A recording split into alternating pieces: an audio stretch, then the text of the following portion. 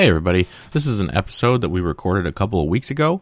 Christopher then went on his vacation out to Arizona and forgot to send me the audio before he left, so we're a little bit late getting it up, but enjoy this found ancient footage of Enthusiastic Witter.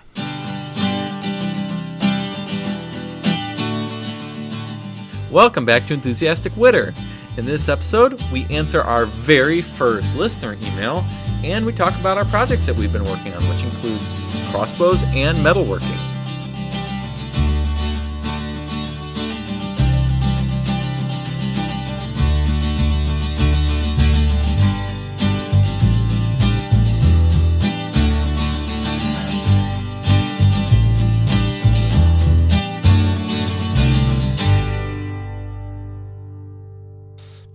So, I was thinking we could start off this episode with some mail that we've received. We got fan mail?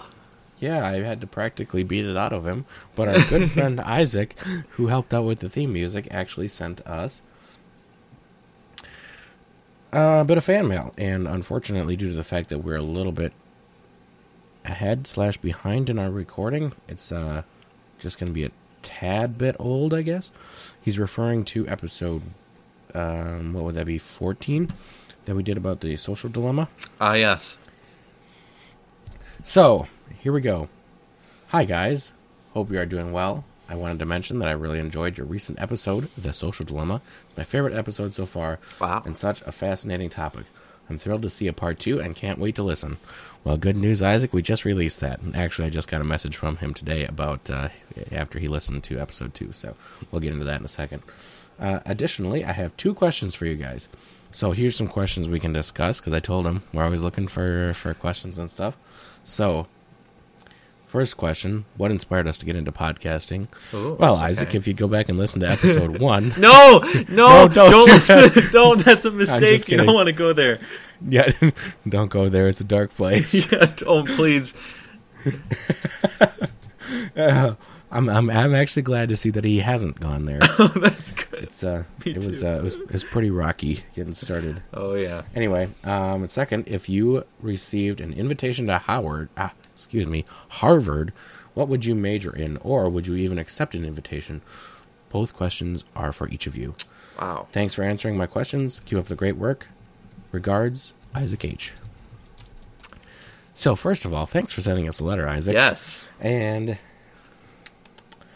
what inspired us to get into podcasting? Well, it was a whole combination of things that we described in our first episode, which, again, don't go listen to it, but it was mostly that we're always involved in different, what we think are interesting hobbies and projects, and we try to go and find, like, videos and stuff about these projects, and sometimes they're few and far between, and we end up having to do a lot of research for our projects. So it kind of is the podcast that we wish existed 5 years ago that we could have listened to and gotten excited about the things that we're into now. It's a podcast that younger versions of us wish had existed. Yes. And I figured there's probably at least 2 people out there that would be interested in hearing this stuff, and so far I've been correct because my grandma listens every week, and Isaac listens now. So, we got regular listeners. According to our stats, we actually have a couple more people than that listening. That's good. While I'm bringing We're those making up. progress. Yeah, I think we might have gone down a couple of listeners actually since last time I looked, but Anyway, we just figured it's just a fun place to kind of record our adventures. It'll be fun for us to look back on them when we're old and gray, when we're working on building our own spaceships or whatever it is we have progressed to by then. Yes. And surely we will all have our personal spaceships. Yeah, when we want to look back and listen to this. Yeah, I think it'll be at the point where the maker community, the people who can actually make their own stuff, and DIY community will actually be building their own spaceships, but I don't think that they'll be quite public yet, or they'll be available to the public at that point. So, what a time to be alive. Yeah. And then it's just an opportunity for Christopher and I to get together every week and talk about our projects, because I draw a lot of inspiration from what Christopher's been working on lately and the ideas he has in progressing the ideas I've been working on. And I think you feel pretty much the same way. As we've established, we live in two completely different states. So yes. It's always great to get together. So that's my explanation as to how we started podcasting. If it had been up to me, we'd have started like 3 years ago, but it took a while to get Christopher on board.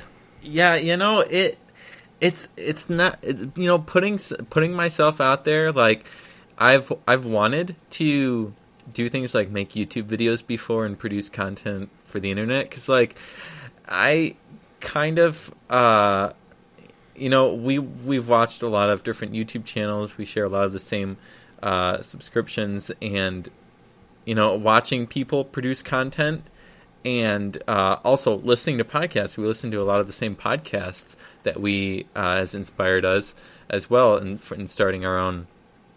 And for me, at least, when I hear other people producing a podcast, or I see someone else producing YouTube videos, it just gives me this urge to be like, well, I can do that too about like my own things. Like I can make a YouTube video about one of my own projects I'm working on, or I can make a podcast with my friend about that. And it kind of gives me that urge. And so we finally started doing it. And I will also say another reason is, so my dad, this is back when we lived in the same state together. My dad would listen to us sometimes if we were riding in the vehicle together, and he would just listen to us talking back and forth. And he made us a comment one time saying that we should start a podcast. And it's been years since then. It took us a while, but here we are. We finally started one. Yeah, I think you guys were actually living in Missouri at that point. You'd come up for a visit, I think. But yeah, I remember we were probably arguing about something photography related that neither of us knew a terrible lot about, but each of us had opinions on how it worked, or how it should be done correctly. I mean, we probably had kind of the science behind it, but then how do you apply it artistically? Let's call that was not arguing, that was wittering back then. We just didn't know it yet. Well, I don't think it fits into the definition of wittering, but that's something we should explain now that we actually have some listeners. So the word witter is something that I've heard the Brits use a lot from some British YouTube channels that I watch, and it just means nonsensical chatter, which we figure to a lot of people that's probably what we're talking about sounds like. And if people ever accuse us of not putting any substance to our content, we can be like, hey, it's right there in the name, That's like our terms and conditions. We just have it right there in the title, hidden away there. Yep. Just full disclosure to anybody who wants to listen, we may not be talking about anything very intelligently, but we're at least enthusiastic about it. That's all that counts. Yep. And yeah, being enthusiastic about a thing is most of it. I mean, how often have you wanted to buy a product just because the person trying to sell it was super enthusiastic about it? Oh yeah. Matters a lot. So you mentioned your online presence, or wanting to put yourself out there online. That's something I've thought a lot about too. Just like, how much of my personal life do I want to actually throw out there on the internet for anybody to find? Like, what happens if I run for president someday and they pull up an old podcast episode where I mentioned that I don't like this or that particular kind of vegetable or something like that, and it gets turned into some giant scandal, and then I can't get elected because everybody's overreacted to something that I said in the past about something that's completely unrelated? Well, yeah, I completely agree. I wouldn't necessarily say, maybe I phrased that a little poorly, not necessarily wanting to have an online presence, but like, it's just when I see other people doing things that I think I could do, and I think it would be fun to do that, it's like I want to do that as well. And so it's not even like I'm not like a big social media user. Maybe you would know if you listened to the previous episode, or 2 episodes ago now, 2 or 3. But so it's not so much as like having like a big following and having a big fan base on a social media platform or something, but it's about like, I think I could provide some benefit, maybe show people how I did something from researching on my own, and it's kind of what we do in this podcast too. We research stuff and then talk about our projects. Well, I wouldn't say we research stuff. We usually watch a video about it, and then we get on and share our opinions about it. But that's what mostly everybody does, right? Pretty much. There is a topic coming up that I would kind of like to research a little bit, and that was something we kind of threw around for ideas in the beginning, is picking a topic and then actually going off and doing some real research on it and then coming back with our findings. So I won't share that idea just in case it doesn't happen, because that way nobody gets let down when it never comes out, and I don't feel obligated to put that episode out, but sometime in the future I would like to do a well-researched episode. So a couple weeks ago I looked at our estimated audience size and it said 11, which I thought was kind of crazy. Wow. And then the last time I looked, it said 8. And now we're down to 6. Oh, no. So I think we're heading in the wrong direction. What have we done? But I think it's probably people who just did a pity subscribe, maybe, when I was just like, hey, on Facebook, I've got this podcast. If you're interested in joining, then they probably subscribed, and then they went through and unsubscribed later. That's my guess is what happened. But hey, we've got our dedicated listeners. That's all that matters. There are true fans now. So I want to just throw out there for anybody who's listening at the beginning of the episode, if you want to write us an email, it's enthusiasticwitter@gmail.com. You could jump on the bandwagon with Isaac and get your letter read on the air. Yeah, there you go. There you go. All right. So Isaac also Facebook messaged me. Wait, wasn't there another question? Oh yeah, there was. Why don't you go ahead and answer that while I find this? I don't remember the question. I apologize. Oh, yeah.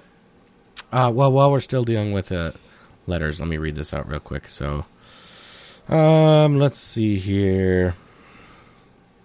Listening to episode 15 this morning, about a half an hour in.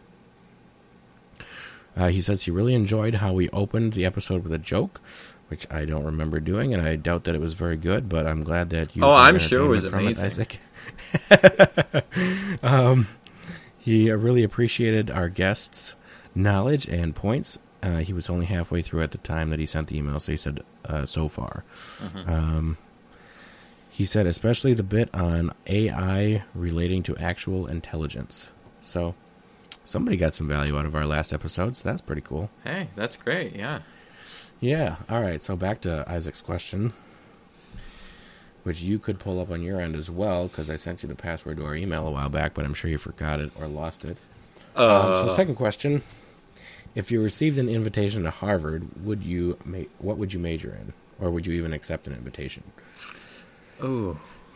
So assuming that it was completely paid for and we weren't going to have to sell our children off to afford it. Yeah. We're assuming like a full ride scholarship to Harvard. Yeah, assuming that. That's a good question. I don't know much about Harvard. Is there something that they specialize in? They're just a really good school. I think, are they a private school? Yeah, they're a private Ivy League school. Yeah, so, or wait, no, wait, I'm looking Harvard here. It is a private school, but I'm seeing, that's cost after aid. Yeah, before aid, $73,000. Yes, we're just assuming that we got a full ride scholarship. We're just assuming that was worked into your question there. Because, I mean, let's be honest, who has like $73,000 per year to spend on learning? It's only $16,000 after aid. Although, supposedly, Biden's going to pay for my college now. Oh, yeah. I don't know much about politics, but that's what I hear. Oh, okay. I haven't even been following any of that stuff. All right, so Cambridge, let's see here. Oh, Cambridge is where it's located. I mean, Harvard. Ooh, notable alumni. Mark Zuckerberg. We could become the next Facebook folks. Or not. Ooh, Bill Gates. Al Gore. Those are all well-known names. Yeah. Matt Damon, famous actor. Natalie Portman, she's in Star Wars. Man, we could either become internet people or get into Star Wars. It's an interesting question because I'm going to school already, and so I attend a small public university in my state. It's about an hour's drive from my house, and it's a pretty good engineering school. I'll say the name. It's Missouri University of Science and Technology. People just call it Missouri S&T for short. And University of Missouri. What's that? The University of Missouri. Well, so there's it's not actually the University of Missouri because that's Mizzou. I was just making a joke about Missouri versus Missouri. Oh yeah, well because it's in the whole UMMU Missouri University system, but it's the more engineering oriented school as opposed to Mizzou. So I see. I'm glad I'm going to that one. The interesting thing is, would I study anything different if I went to Harvard? And I want to say the answer is no. I mean, so I'm studying computer science, and I certainly enjoy it, and I do wish my school had slightly better course offerings in that department. I know it's a very rapidly growing department, and so they're actively making changes while I'm there, so that's at least a good sign. But yeah, I think I would stick with my same degree and just be thrilled to be in a really top Ivy League school. Yeah, I wonder, because I've heard people talk about this before, how much better is your education actually from going to a top name school like that? Is the education better, or is it just that you got that brand name behind your degree? See, a lot of it feels like with getting a degree in general is just getting that little bit of text to plop there on your resume so that you get that extra boost when you're applying for jobs and stuff, which kind of feels like that would be another part of going to a big top name school. But I mean, I certainly think that they're going to have better professors, but I would assume it follows some sort of what's the opposite of exponential? Like a decreasing rate of return. Like, I assume once you get into a school that's decent, I would think, I mean, you have to be good to be a professor if you're going to well, I shouldn't say that. I know there are some schools that aren't great, but I would think that maybe the return on having a good, better professor at a top school might go down the more you pay. I don't know. That's actually just a theory, which is kind of what we do here on Enthusiastic Witter. So what do I know? Yep. Yeah, I guess I never actually considered going to a top-notch school because financially that was never something I would have been able to do. I have just an associate's degree in criminal justice, and I think my education was quite well-rounded and whatnot. I don't know if going to a top-notch school would have changed that any, but I'll tell you, if I did go back to school, because I thought about going back and just finishing that out and for another 2 years and getting my bachelor's. But I think if I was going to go back to school, I would probably go back for some kind of mechanical engineering degree instead. Just because I really enjoy mechanical engineering type stuff. I don't know that I would necessarily want a job in it. I probably would at some point if my current career path ever. I would get a job in it so that all your crying during school will make it worth it. Yeah, okay. School's hard, man. Oh, I know. I just look at it as more one of those things like it would just be nice to know the stuff from my own hobbies. Sure, yeah. Just to, I mean, you look at Smarter Every Day, the YouTube channel that we bring up all the time.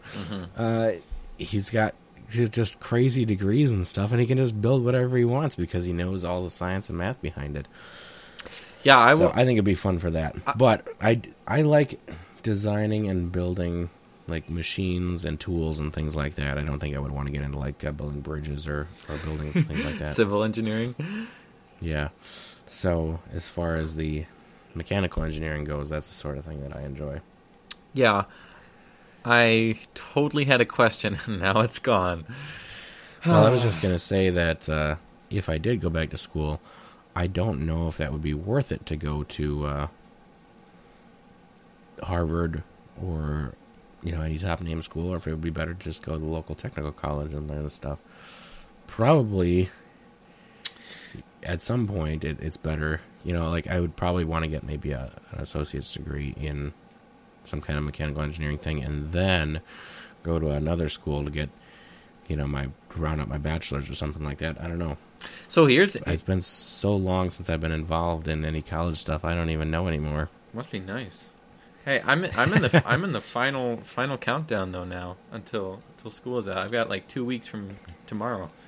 It's huge. Wow. Yes. You're in the final throes? Yes. Dead week then finals week. Did you ever call it dead week? Before the week before finals? That's what my professors call it, and my mom was like confused when I said that too. So I don't know if that's just maybe it's just my school. They like to kill their students right before finals. That way they get all your money, but they don't have to give you a grade. Precisely. Or a degree. Jumping back really quick to what you said about Destin understanding things, that's what I've really loved about my physics course this semester. I just took Physics 1 and this semester, and I'll take Physics 2 next in the spring. And it's out of like any class I've taken, like even like everything through high school and everything so far at university, I'm a sophomore now, it's been like the most applicable course to the real world. So like I can now look at things and be able to think a little bit better about how like forces act on them and just different properties and stuff like that, which is really interesting. And in fact, we used it the other day. We were moving a trailer between two garage doors in our outbuilding, and our outbuilding is actually on a slope, and there's a bump. Trying to think how I can describe this. There's a bump between the floor of the outbuilding and our driveway. So we had pulled the trailer out, and because we were on a slope, it started rolling on us, not on us, but like towards us, and we were trying to hold it back. Well, when we got it repositioned to bring it in, we kind of applied some basic physics and went around to the other side and lifted, or not lifted, but pulled as opposed to pushed over the bump, so that we got that extra bit of force component to help us going up over the bump. So just like being able to apply little things like that in my life is like really neat. Yeah. So if I was going to go back to school, which eventually sometime I probably will, at least I think I will, probably I won't actually end up doing it, but I would like to. I would go for some kind of mechanical engineering, and I don't even know how important it is to go to a place like Harvard or not. Does it actually mean anything? It seems more like something you'd want, like if you were going to be some lawyer or something like that, you'd want to be able to say, oh yeah, I studied at Harvard. But yeah. And I could almost see like some kind of more of something that fits into more of art as opposed to just science would be more applicable to having a big name like that, because the science and the math is going to be the same no matter where you go. I mean, obviously it's a matter of how well it gets taught to you, but I don't know, like just I think some schools are just better suited for teaching specific art type things and having the resources and the people for that, and some of them are, it's science, and it's going to be the same no matter where you go. Yeah, and here's another thought. So does Harvard? So like, let's just take any Ivy League school, but we can say Harvard. Does Harvard? Do you have to be smarter to go to school there, or so like do they teach anything harder? Like would taking classes, would those be harder, the same class at Harvard versus an average school? Or is it that you just have to be like super smart and do well on your ACT and SAT to actually get into the school and like write a good essay and whatever the acceptance requirements are? So is it that their what's the word? Like their entrance requirements, what they determine makes a good student? Is it just based off like those tests and stuff that you might have to do well on, and they're like, okay, this guy is a smart student, and then he gets into the school. But let's just say you got in without taking those tests. Is it actually going to be harder for you? Because, like you said a minute ago, it's all, at least take general ed courses, I mean, those are all the same, so is the material actually going to be harder? Yeah. I don't know. I don't know. I remember there was some scandal like last year or something where some famous person ended up bribing some university to get their kid into it or something like that, and apparently there's, I don't know, it seemed like there was a lot of bribery around this one school or all schools. I don't know what it is, but yeah, I'm curious how much it actually means to employers to have that big name there and how much that actually means to your actual education as well. Yeah, well, so to answer the question, we don't know. Yeah, what was so I think we have the original effectively question? talked. The original question was, if you received an invitation to Harvard, what would you major in, or would you even accept the invitation? So, to answer the question, I don't know. I would have to do some actual research. I mean, if it was a free ride, completely, totally paid for, I'm sure I would accept it, because why not? Yeah. And, yeah, I'd probably major in some kind of mechanical engineering. Yeah. And I just major in my same degree I'm in right now, computer science. There you go. Now that we have effectively talked circles around a thing and made it sound like we know what we're talking about, even though we don't, we can probably move on. So now something that we should probably bring up before we continue on is we're playing the same game that we did last week, where one of us gets a pair of words that are outside of something we might use in everyday conversation, but not something that's so far out there that it would be hard to guess, and then that person has to try to slip them into the conversation somewhere and not be caught. So that's Christopher's job this week. Last week I did it completely successfully. Or more like I just failed miserably because I wasn't even remembering that we were playing the game. Yeah, that too. So just a reminder to the listeners, I don't know if Christopher slipped his in or not already. I'm sure he's probably already forgot about the game, so that's why I'm reminding him. Right. And so just be listening, see if you can figure out what those words are. It seems like with all of our discussion about a university, you could have slipped it in there somewhere. Oh, yeah, if I had remembered. Really anyway, just be ready for those words, and we'll reveal them at the end.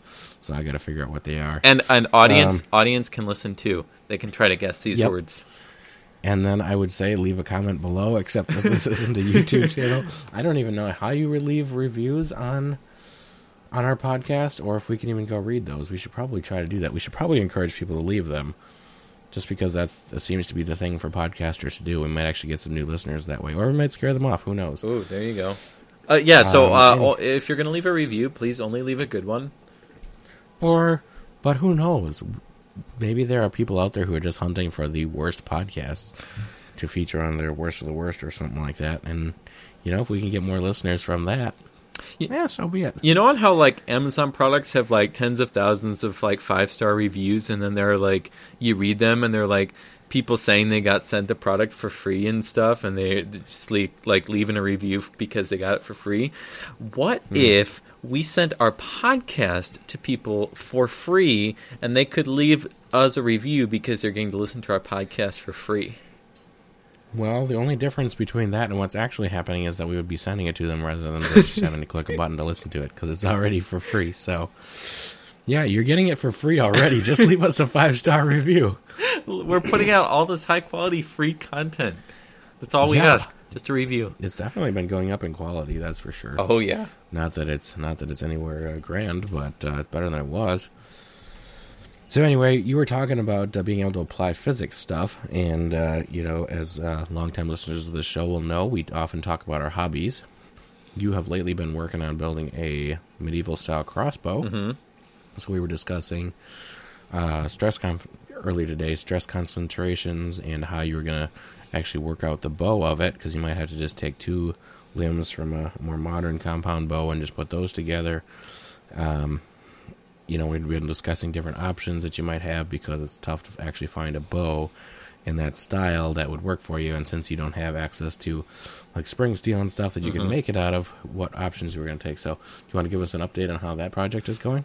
Yeah, so first I will say that I don't really know much about stress and like tension and stuff like that. Um, in this situation, dealing with the wood and stuff and the crossbow limbs. So unfortunately, I'm not that brilliant, but I do think we can think about some kind of simple aspects of it. So yeah, so I'm building a medieval crossbow, and so because my job and school too now consists of me just being at my computer all day. I really dislike that, and I like to be able to kind of break up the sitting at the computer with doing things in real life, so to speak, not sitting at the computer. So that's why I like to take on projects like these. And so I was looking for something to do with some spare time around Thanksgiving, and I actually don't remember what got me started on it, but I've seen medieval crossbows before, illustrations in books, and I thought they looked pretty cool, and so I wanted to go ahead and try making one. And so when I say medieval crossbow, well, you could Google a picture, but they're not like the key difference is they don't have the fancy grip that any modern rifle or crossbow has. So they don't have like a nice hand grip and trigger. They're more like just a piece of wood with a lever. They don't look anything too fancy, but still kind of a neat project I want to take on. So yeah, so I've cut out actually a couple different stocks now. I'm just using some stuff that I have around the house. Like I have some cedar boards, it's soft wood, but I don't want to go buy some new hardwood when this is just kind of an experiment project. I don't have a forge a forge. I don't have a forge like you have, which would be super nice, but I don't have all that equipment. I do have an aluminum foundry, so I'm kind of making this crossbow as more of a, I guess it falls into a movie prop category, where it's more for looks and less for actual practical use. Not that I would ever consider a medieval crossbow to be very useful in today's day, but they're neat to look at. So I will be casting all the metal pieces out of aluminum because it still gives it that kind of metal look, even though it won't be super strong. So I think I'll cast a trigger, the nut, which is like it's a rotating cylinder where you pull the string back to. I'm gonna cast a stirrup out of aluminum, and what else? I think is that it. The lever. I said the lever. I guess I said trigger by mistake. Oh, sorry. Yeah, so we were talking about whether or not the lever would actually be strong enough if it's made out of aluminum. So. Yeah, well, so that kind of brings us to the bow limbs, or I think so I got a book on it actually. It's called The Book of the Crossbow by Ralph Payne, I think. Ooh. Yeah, don't quote me on the author, but if you just search The Book of the Crossbow, you'd find it. It's a great book. Has lots of helpful illustrations and talks about some history as well as actually giving information about how they were made. So I think it's very interesting, and just kind of a neat one to have in my collection. And so I'm not so I was saying about that. I just get sidetracked all the time. What I was saying about that is in the book they call it a prod for the bow limbs. I guess that's what they called it in medieval times. But so it's normally one single piece of steel.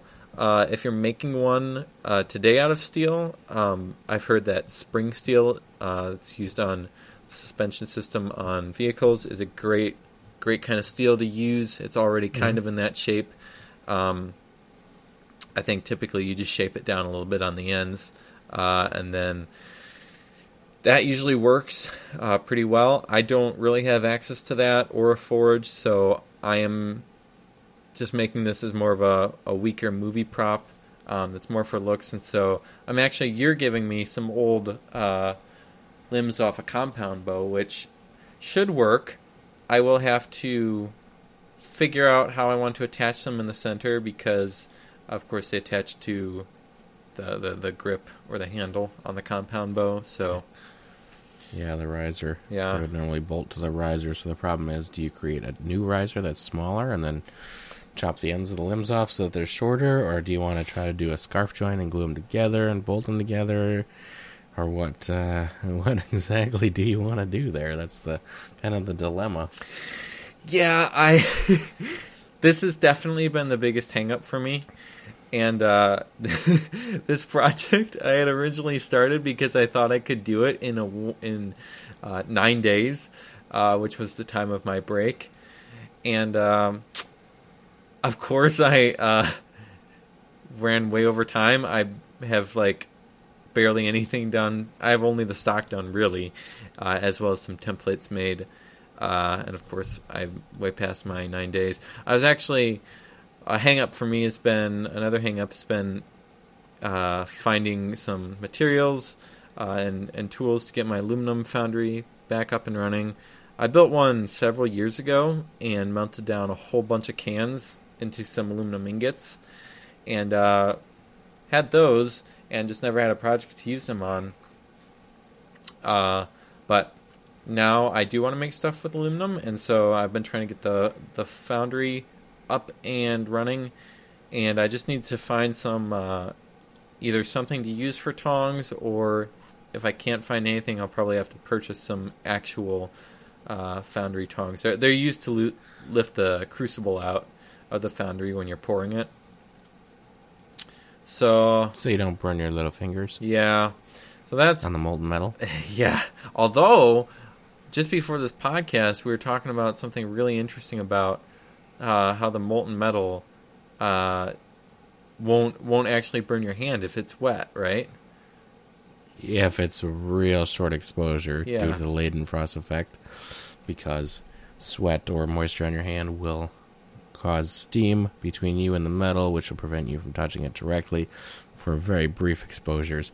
I only brought it up because I saw a video of a guy who took his hand and swung it right through a stream of molten metal at a foundry, and just because of the Leidenfrost effect, it protected his hand. Obviously, that's only for very, very short exposure. We are not recommending that you try this at home. Yes, also don't try this at home, but yeah, that's why I brought that up. Yeah, so I also have to figure out the casting method I'm going to use. So there's actually quite a few different casting methods, and I'll just list them off here because I've been trying to read about these and figure out the best for my application. But the first one is doing a sand casting using lost foam. And so the lost foam method is you design your shape that you want to cast out of foam. And I don't know the names of the foams off the top of my head, but I think you do want to be careful because if you use the wrong one, they could put off some bad vapors you don't want to breathe in. But I'm using either that white expanded polystyrene that you get in like a disposable cooler, or the foam that's in Dollar Tree foam board. If you peel off the paper on both sides, you can layer that stuff up to cut some neat three-dimensional objects. So I've been trying making some designs with those, and the foam is difficult to get smooth. That's been my challenge, and it's also a little sad in that it's a one use only, and I modeled this out of foam, and then what if my casting fails? Then I've lost all that hard work, and I'll have to make a new one. There's a few more methods. I read about a lost wax method as well as a lost PLA method. PLA is 3D printer filament. And so for both lost wax and lost PLA, you can... essentially what you do is you model you create your model either on the 3D printer or with wax, and then you put that into a plaster mold. I think you can use ordinary plaster of Paris for that, as long as it's dried out well. And you essentially let it cure with the mold or with the object inside, and then what you do is you burn out either the PLA or the wax. The PLA has a pretty low melting point; it's like 400 degrees. And so, if you have a foundry, you can just put over the foundry and then put something under it to catch the plastic as it drips out, and same for the wax. So then it just leaves your mold exposed and ready to pour in the aluminum. And that method seems great. I think you can get pretty good resolution with that because the plaster is very fine. The only thing I disliked about that was the fact that the plaster is not reusable. So you make your mold once, and you're more likely to get a really good one as opposed to the lost foam method, but it isn't reusable. So there's one other method that I'm interested in trying, and that's with green sand. So is green sand like the green milk from Star Wars? Green milk is in Star Wars? Well, I know they have blue milk, and then I've heard that there's green milk at the ride in Disneyland / World. I don't know. So I assumed it was in some of the newer movies. Anyway, I'm assuming they're not related. I typically don't focus on the color of milk when I watch movies. But, if you do, that's fine. However, green sand is not related. It does not come from a cow. So what green sand is, it's like a mixture of like regular fine sand, and I think it's got some clay in there, and then some oil, which helps hold it together as opposed to water. And so the thing is with the green sand is you have two halves of your mold, right? Not your mold. You have two halves of what are they called? It would be a mold, because you would just cast the sand around your model, right? And then you would... I think there's a different term for it, but it's just a two halves of a box, really, that you put the sand into, and then you put your object in there, which does create a mold in the sand, in the green sand. So you have two halves. You have, of course, your model has to not have any... It has to be able to split into two halves and you'd be able to pull those halves out without damaging the sand. If you did have a really complex three-dimensional shape that you couldn't pull two halves away cleanly, then you would have to go for like lost wax or lost PLA or something to cast something like that. But if it's an easier shape, then you can definitely use green sand. And so what you do is you pack it. Packing is really important, getting it really tight around there. But you make the two halves. You put your object right there in the center. You usually use I think they use like baby powder, talcum powder to keep the two halves from sticking. And you pack it really well. And then when you pull the two halves apart, it's literally just the sand holding itself together, and it seems to produce pretty great results. The downside, yes, your mold does get destroyed, but you get to reuse the sand, so that's kind of an upside as opposed to doing like a plaster cast. Plus, you don't have to bake anything out, and so typically you'll just create a channel into your mold. And then a pour spout, and then typically you also have vents so that any air and gases can get out the other side. It also kind of helps tell you when your mold is full, because it flowed through the entire thing. And really, the only special thing to note about this way of casting that I've read is it's good to design your pour channel so that the molten metal doesn't flow in too quickly, because the sand, you don't want the sand to get essentially knocked by the metal. Yeah. So just design your channel so that even if you're pouring the metal in vertically, maybe create a little cavity down there so that it can kind of fill up and then gently go into the rest of the mold. So that's the method I'm interested in trying. Of course, I have to get some green sand. I've heard you can make it, and I've seen several different recipes, which I might follow depending if I can, how much the cost of green sand is. The problem is that you have to do something called mulling. I believe that's the word, which look to be quite a process, and I mean, I still don't fully know what's involved with that, because this is kind of my latest, some of my latest research I've been doing.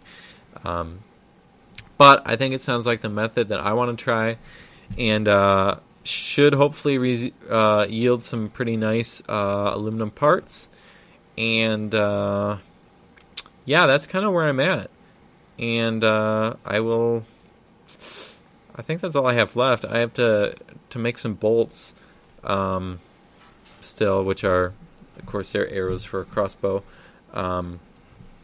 I'll probably, I was thinking, so I have to, for the bolts, I have to make kind of three parts. I have to make the shaft, the heads, and the fletching. The fletching, I was watching a video, and it seemed like the wood was a lot more commonly used because they lasted a whole lot longer than the feathers. So even though I don't need my bolts to be good for another 500 years, I still would like to try making some ones with wood fletching. The shaft, you were telling me an interesting method for creating my own shafts as opposed to buying like a dowel. Do you want to talk about that? Yeah, just using a draw plate. So you'd start off with just a plate of metal. Usually, I think they're around a 1/4 inch thick. Usually, and you just drill a series of holes, starting pretty large and then getting smaller and smaller down to the size diameter that you want. And then you just cut some squares of wood on your table saw, or there's other methods for getting the wood that they used in olden days. But, us having all our fancy tools, probably just use a table saw, cut ourselves some square dowels, so to speak, and then you just get it started through that hole, tap it through, and then you can just grab it and then pull it through the hole, and that'll slowly shave off the corners, and you just go smaller and smaller holes, so you're not trying to do it all at once, until it gets shaved down to the small round size that you're looking for.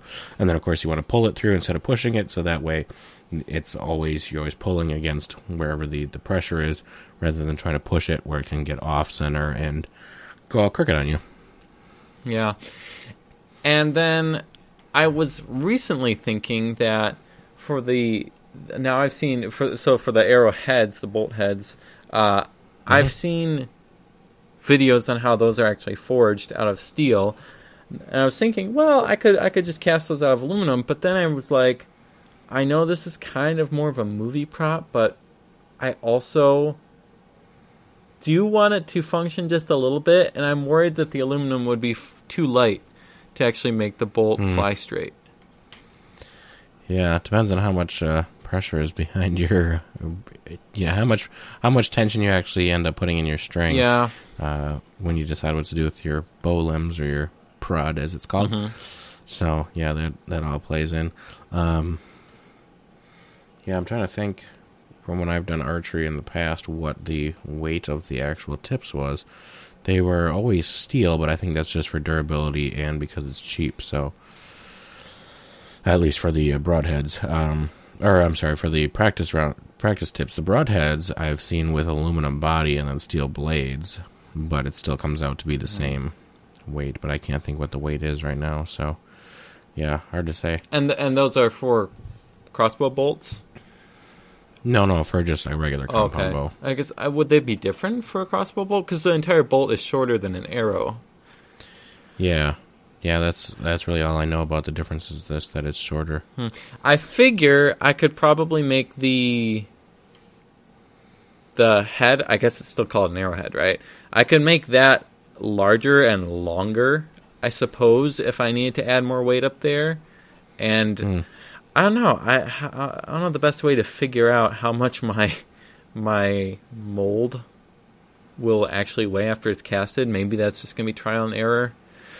I suppose I could do some kind of volume displacement thing, take my shape and then put it in water, see how much it displaces, and then figure out the weight of aluminum. Yeah, take all your school training and apply it to the real world. And figure it out. I also need to figure out a way to attach the heads, the arrowheads, so they don't come off and get lost in the grass. So I have to recast them, because that I don't want to do a whole bunch of recasting, just because it's pretty involved, and I don't, because so the steel ones, they are forged with a hole. I suppose I could cast them with the hole, but that seems really small. So maybe I'd just be best to try to drill them out. Maybe I'll finally have to go buy a drill press. There you go, perfect excuse. That's why it's always good to come up with a new project so you can have a good reason to buy new tools.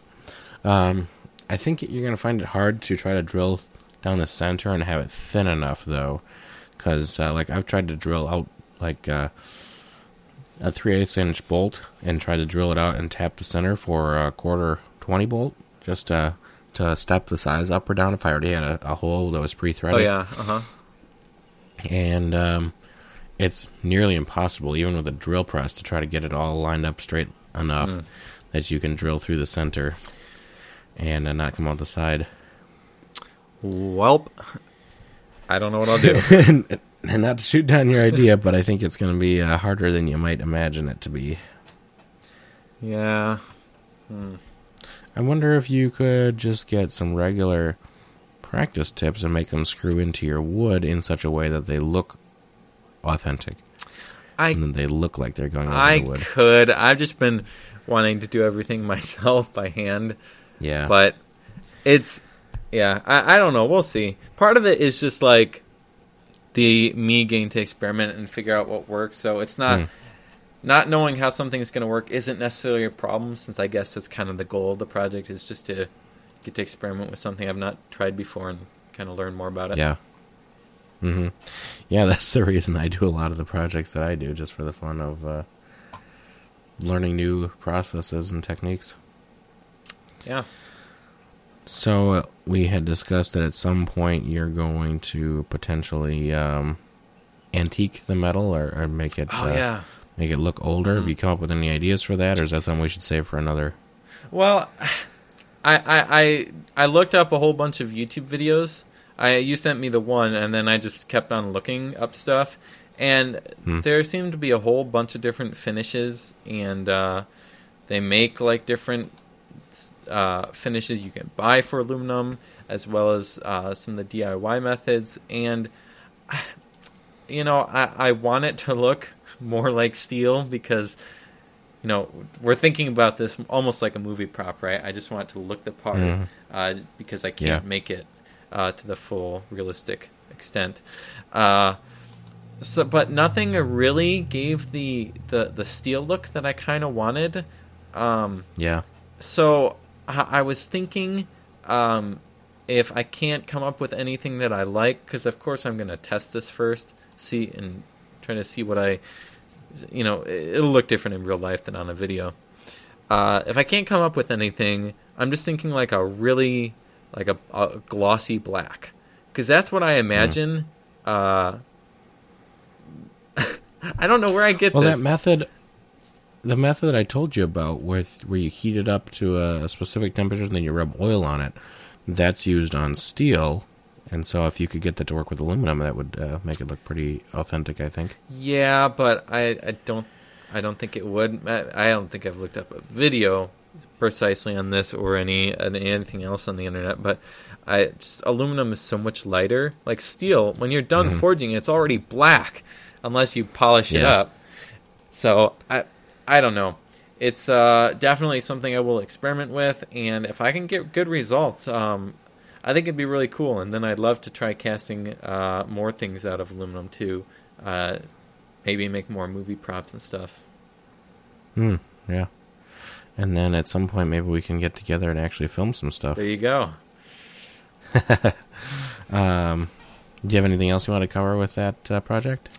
No, I think that's it. That's been my fun project of the week, which is turning out to be a lot longer than a week, but that is how every good project goes. And in a month or two, I will most certainly be onto something different.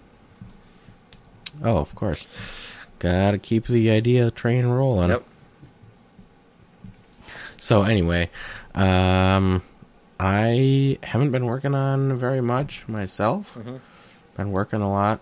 Got my hot tub up and running, so that's kind of been nice, especially with this cold I got going on, just to kind of heat the body up and relieve those aches and pains. Yep. I promise it's not the Rona. I know you were trying to tell me earlier that it is, but I don't have any of the symptoms of the Rona.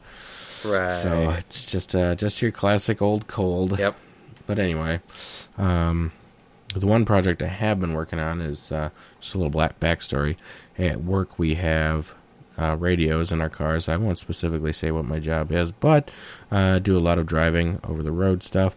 We'll say maybe public relations, and I do a lot of driving. And we have radios, just like you would have in like a semi or something like that, so we can talk to our control center. And we have the little, handheld mics. You pick it up and you key it and stick it next to your mouth, and just like in the class, like you see the in the movies they do. I don't know what the line is, breaker something whatever. But anyway, just that classic old mic, and then it just sticks. It's got a little button on the back that clips on a little metal hook, or I should say it's like a little piece of sheet metal that the mic clips into. So I saw this genius device that one of my coworkers had gotten. He said he got it at a convention years ago. It's a magnet that goes onto where the hook would go, and it goes on the back of the microphone. So you just gotta plop it down and it sticks right there, rather than having to unhook it, because when you're trying to drive and talk at the same time, and you're trying to watch the road and what you're doing, especially in bad weather and stuff, it can be excuse me, really annoying. Yeah. So I could have just gone and bought this product for $35, but me being a poor fellow like I am, decided to make it. That's boring also, so, just buying it. Yeah, that too. Part of it's just the fun of making it. So I already have a very powerful neodymium magnet that I found. It used to be used to mount a control panel to a piece of equipment, and so it's already got the hole drilled, or I shouldn't say drilled. It's got a metal mount around it with a hole in the center that's countersunk for a bolt. So that'd be perfect. So I had to come up with a little button that matches the same kind that's on the back of the microphone, so I could just mount the magnet straight to the hook rather than having to take the hook off and screw a different plate down like the guy that I saw his version had. So I got a stainless steel carriage bolt, and I think this was a half 13 that I got, and drilled it out for a quarter 20 bolt, and chucked it up in the drill press. And actually I took an angle grinder to it first to kind of flatten it out and get to the rough dimensions that I needed, making sure it was still round and all that. And then I stuck it in the drill press and kind of used that like a makeshift lathe to kind of cut it down to the size and shape that I needed with a hand file. And then I took some sandpaper and polished it up and made it look real nice and fancy. And it's got that hole in the middle. And then, carriage bolts have that little square bit that comes down from the bottom of the head. Usually for if you're using them on wood, that'll sink in and give it something to grip on so that it doesn't just freely turn while you're trying to tighten your bolt down. That slides into the notch perfectly on the hook. I just rounded one side, so I made myself a nice little professional looking button there. The hole somehow ended up being off center and at a weird angle, but I have a plastic spacer that's going to go in between that and the magnet. So I think that will crush down a little bit and take up some of that, and you'll never notice it because you're looking at it from the top. And then for the microphone half, that's been a little bit more challenging because I had to make something that slides over that button, but it's got kind of a wide base of metal that'll stick to the magnet. Can't make it out of stainless steel because stainless steel is not very magnetic. I know I do have some old utensils from a restaurant that I used to work at. They were thrown away that are stainless steel that do stick. They were blades from spatulas, and they're pretty magnetic, so I wonder if there's a higher steel concentration in those. So I thought about that. Unfortunate thing is that the metal tapers down, so I can't get a good flat piece out of it. So I was looking around for metal discs, because I don't have a lathe yet, because I need to get with the program, I guess. You just I have a wood lathe, just but not a metal. lathe. Okay, yeah, just not a metal lathe. Okay. Yeah. So I found at the hardware store that we usually go to, Menards, which I guess they're only mostly in the Midwest, so if you're not here, you may not know about them, but I found these diamond grinding wheels. So they're just it's a metal wheel, and it's got crushed diamonds glued to the outside. And let me tell you, those things are pretty tough. I was always skeptical of that sort of stuff because I figured the diamonds would just break out of the glue and you'd lose them, and then they wouldn't be that effective anyway for grinding. But I took this thing to the grinder, so it needed to be a little bit smaller than it was. So I took it to my actual grinder to try to turn it down, and just as I chucked it up in the drill and was turning it while holding it against the grinder so that it would grind down evenly on all sides. But I was having just the hardest time trying to get through that layer of diamonds because it was just wearing away at my grinding wheel. Finally, I was able to apply enough stress on the corner that I could get that to wear away and then get into the steel, and then that would start peeling away underneath the diamonds, and I was able to finally get it cut down.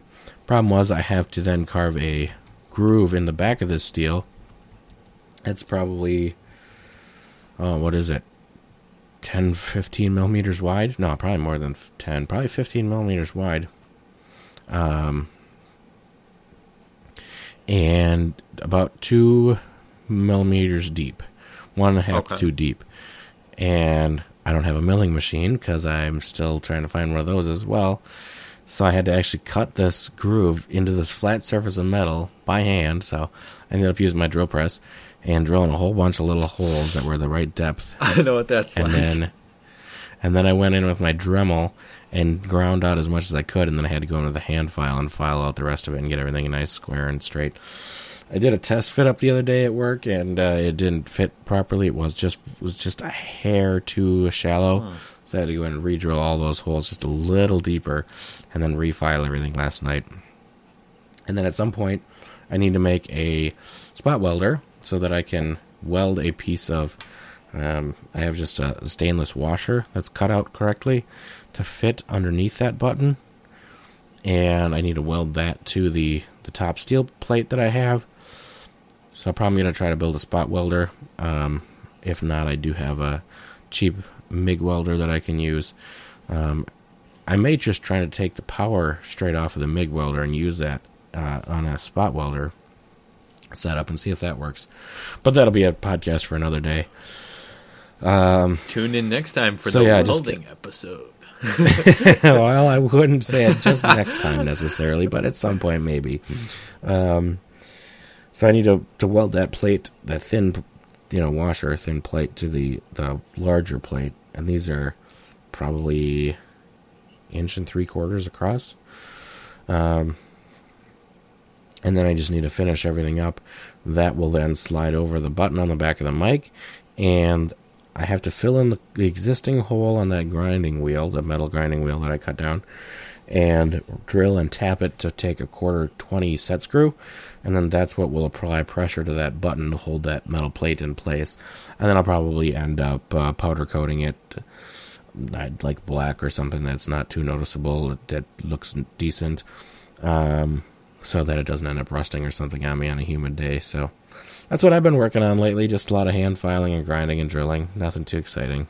Oh, super exciting. That's cool. All right. Well, anything else you wanted to add before we wrap up? Well, I think that's it for the content, but I think you got to tell me what the 2 words were that I snuck in. See, the question I was going to say is, did you remember to sneak them in? Because I didn't pick them up. Oh, yes, I did. Oh, yeah? Okay, what were they? Okay. Well, now, since you didn't pick them up, which I think I got pretty lucky in being able to sneak them in, so I don't know. I'm a little concerned that you're going to think these were too... these weren't strange enough words or uncommon that we would say on the podcast. So... And you got them from your family? I did, yes. I think another method we could use is just take a dictionary and randomly open it to a page and then put your finger down on a word. I think that could be real difficult, though. Yeah, well, that'll be level 2. I think maybe this, if we each did one at level 1, I think we need to step it up to level 2, because this is not... Or wait, are you saying the dictionary would be easier or harder? Harder, because there'd be some real obscure words in there. For the person slipping them in? Yeah, to try to slip them in without getting caught, and to try to actually fit them into everyday conversation. Well, we now have 2 episodes where neither of us caught them. So I do think we need to make it harder. Yeah. I did already get some words for the next episode, though, which I think are pretty good. At least the one of them is pretty good. So I pulled 2 words from 2 different family members, or I'm sorry, 1 word from each, to hopefully get a variety. So the first word was politics. You remember when I used that one? Uh-huh, yeah, I do remember that. That slipped in there very good. Yeah. Very well. It was totally unexpected. It just kind of hit me because I had the words open on my computer here, and it just kind of hit me that I could use it there. The second one, which I'm worried was not a good word, was grass. And... the reason... I do remember you slipping that in, yeah. The reason I went with that was because kind of one of my conditions has been, well, it's got to be a word that I've never said before on the podcast. And I honestly don't think I've ever said the word grass before. And this was harder than the politics one for me because I thought I'd be able to come up with politics easily enough. Well, not easy, but I thought I'd be able to get it in there. But grass, I didn't know how I was going to put that in, but I said that about losing the arrowheads in the grass and not wanting to recast some. There you go. Perfect. I don't know. All right. Well, everybody, thanks for listening. If you want to send us some words to try to slip in, maybe title your email specifically to one or the other of us. They have to be some... Maybe we shouldn't open this up to just the general public. Oh, yeah. They have to be words that would be appropriate on the podcast. Words that we wouldn't use in everyday conversation. And but they have to be something that's not so far out there that it would be easy for the other person to guess. Or you could just send us an email with some questions. You could do that, too. And I was going to add about the words, they also have to be stranger words than what we've each used. So you used cactus and thy. I used politics and grass, and apparently we haven't gotten it yet. So either we're both just experts at slipping these into our dialogue, or we just need to come up with some harder words. I tell you, thy gave me a run for my money trying to slip that in there. Yeah, you did good. All right. Well, thanks for listening, everybody, and tune in next time for more Enthusiastic Witter.